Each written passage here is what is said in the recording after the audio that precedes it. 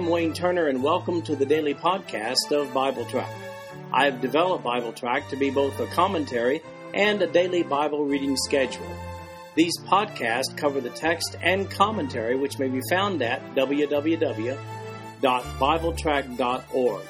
So, for those who have a busy schedule but do have time to listen to the Bible being read, this podcast is for you. At the end of 1 year, you will have gone completely through the Bible. Today we're reading Job chapters 21 through 23.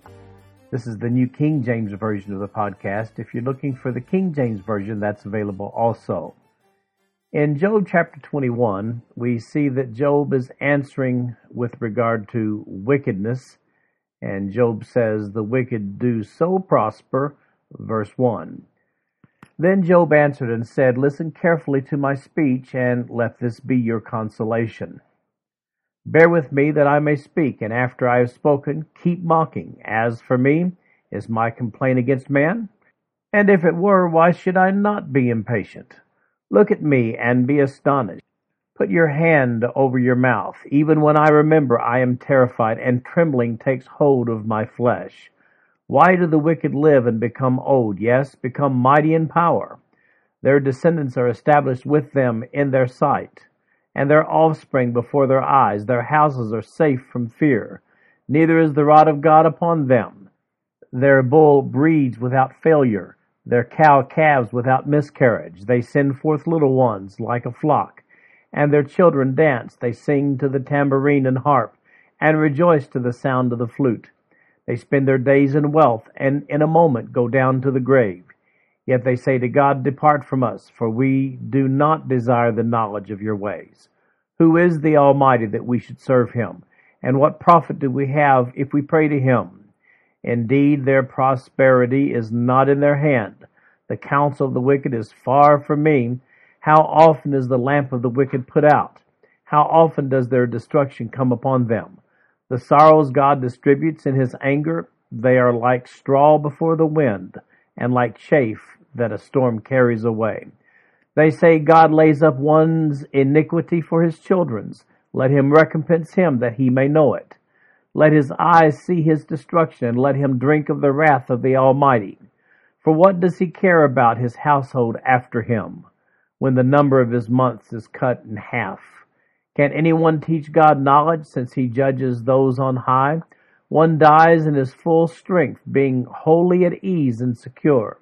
His pails are full of milk, and the marrow of his bones is moist.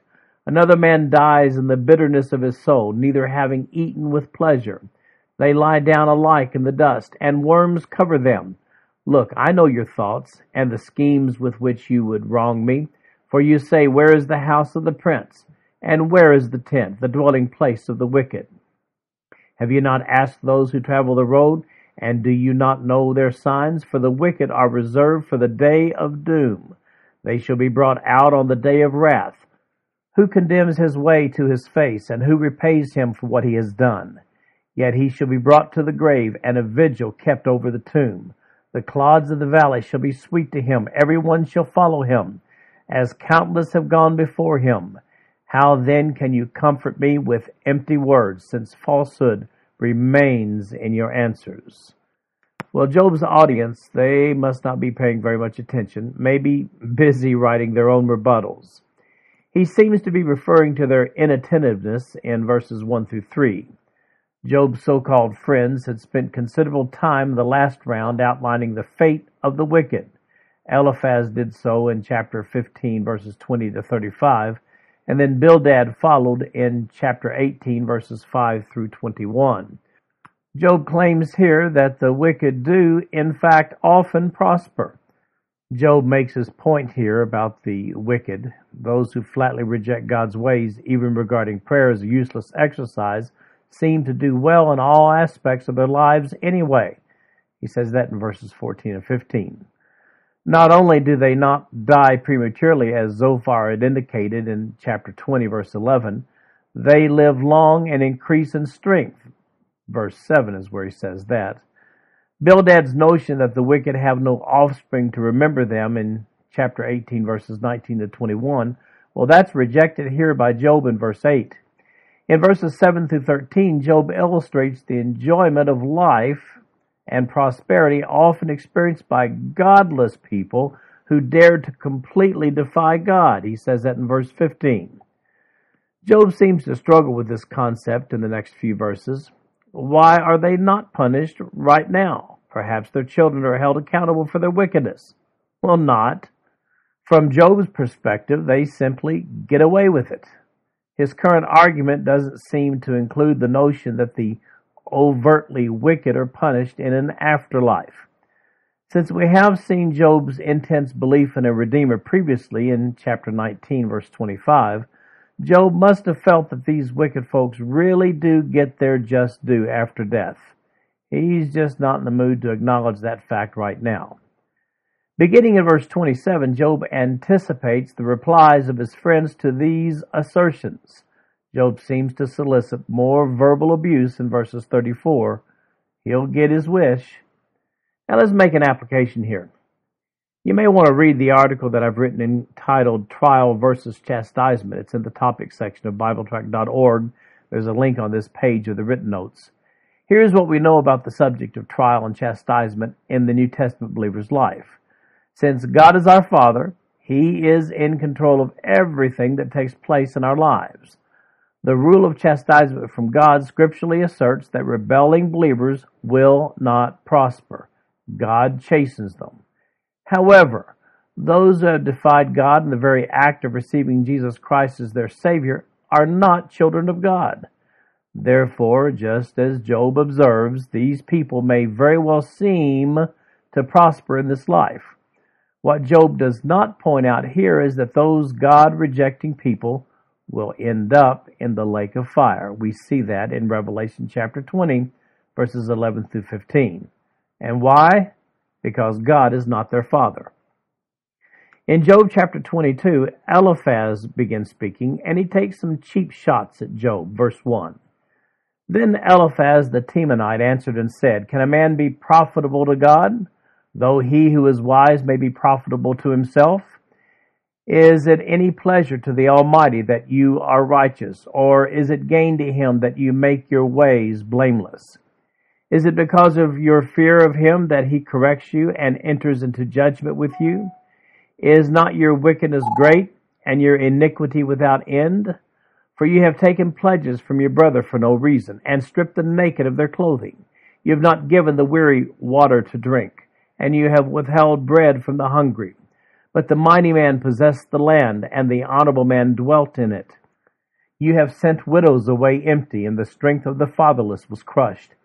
Therefore snares are all around you, and sudden fear troubles you, or darkness so that you cannot see, and an abundance of water covers you. Is not God in the height of heaven, and see the highest stars, how lofty they are? And you say, What does God know? Can he judge through the deep darkness, thick clouds over him, so that he cannot see? And he walks above the circle of heaven. Will you keep to the old way which wicked men have trod, who were cut down before their time, whose foundations were swept away by a flood? They said to God, Depart from us. What can the Almighty do to them? Yet he filled their houses with good things, but the counsel of the wicked is far from me. The righteous see it and are glad, and the innocent laugh at them. Surely our adversities are cut down, and the fire consumes their remnant. Now acquaint yourself with him, and be at peace. Thereby good will come to you. Receive, please, instruction from his mouth, and lay up his words in your heart. If you return to the Almighty, you will be built up. You will remove iniquity far from your tents. Then you will lay your gold in the dust, and the gold of Ophir among the stones of the brooks.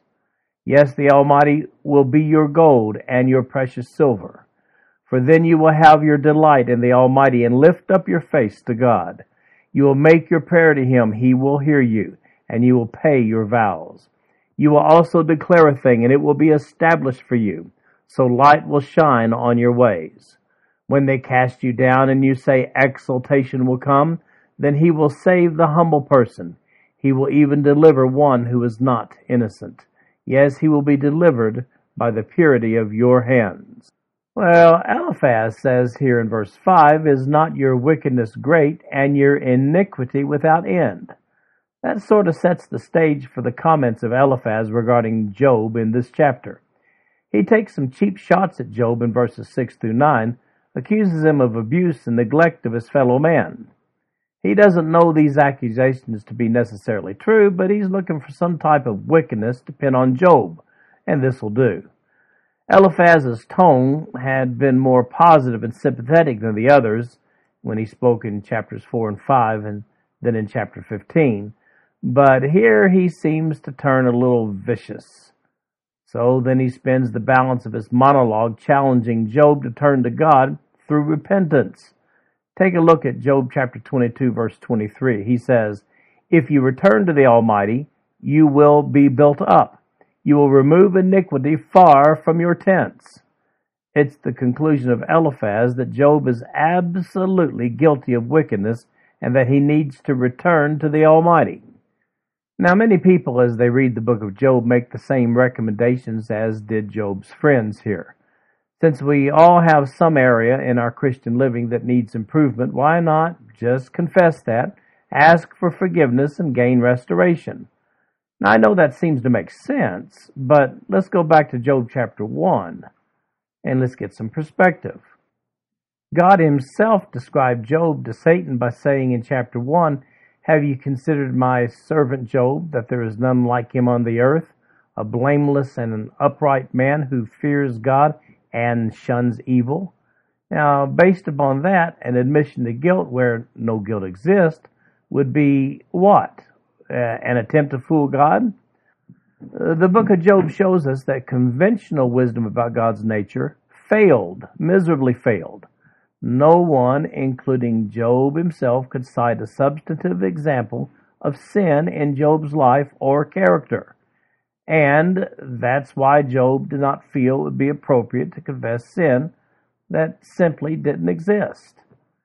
Now let's talk a moment about scripture abuse. Many Christians quote Scripture way out of context and think nothing of it. I've often heard people quote Job chapter 22, verse 28, right here in this chapter, as a promise for believers. Here's what that verse says. "You will also declare a thing, and it will be established for you, so light will shine on your ways." It's one of those name it and claim it verses that goes with the prosperity-giving message that's often taught by preachers and teachers trying to bolster the financial giving of their audience. In fact, this verse does say, in essence, declare it, and it will happen just as you claim it. But here's the catch to this verse. Eliphaz is the one who said it, and he was wrong about nearly everything he said. Eliphaz lacked a knowledge of the nature of God. He and his friends, as a matter of fact, at the end of the book of Job, are rebuked by God himself for their bad counsel. That takes place in Job chapter 42. So when Christians quote Scripture out of context, as they do in this verse, one might very well come away with a very skewed impression of the nature of God. And then Job begins to speak in chapter 23, and all he wants is a hearing before God. Verse 1. Then Job answered and said, "Even today my complaint is bitter, my hand is listless because of my groaning. Oh, that I knew where I might find him, that I might come to his seat. I would present my case before him and fill my mouth with arguments. I would know the words which he would answer me and understand what he would say to me. Would he contend with me in his great power? No, but he would take note of me. There the upright could reason with him, and I would be delivered forever from my judge. Look, I go forward, but he is not there, and backward, but I cannot perceive him. When he works on the left hand, I cannot behold him. When he turns to the right hand, I cannot see him. But he knows the way that I take. When he has tested me, I shall come forth as gold. My foot has held fast to his steps. I have kept his way and not turned aside. I have not departed from the commandment of his lips. I have treasured the words of his mouth more than my necessary food. But he is unique, and who can make him change? And whatever his soul desires, that he does. For he performs what is appointed for me, and many such things are with him. Therefore I am terrified at his presence. When I consider this, I am afraid of him. For God made my heart weak, and the Almighty terrifies me, because I was not cut off from the presence of darkness, and he did not hide deep darkness from my face. In this passage, Job still longs for the opportunity to make his case before God for his righteousness, as we see in verses 4 and 5. You'll notice that Job never doubts God. He just wants an understanding of what all of this means. As far as defending his personal righteousness before God, look at what Job says in verses 11 and 12. He says, "My foot has held fast to his steps. I have kept his ways and not turned aside. I have not departed from the commandment of his lips. I have treasured the words of his mouth more than my necessary food." I'm not sure how exactly Job and his generation derived the commandments of God, but we'll see in chapter 38 that God literally speaks to Job out of a whirlwind. It very well could be that God's law had been revealed through these kinds of supernatural manifestations. One thing is certain, though, Job acknowledges knowing and adhering to God's commandments. This monologue continues into Job chapter 24. This concludes our podcast for today. I'm Wayne Turner, and if you'd like to read along with our commentary online, go to www.bibletrack.org. Thank you for listening in today. The background music for these podcasts is an original composition written by the music director of Faith Bible Church, Paul Walton.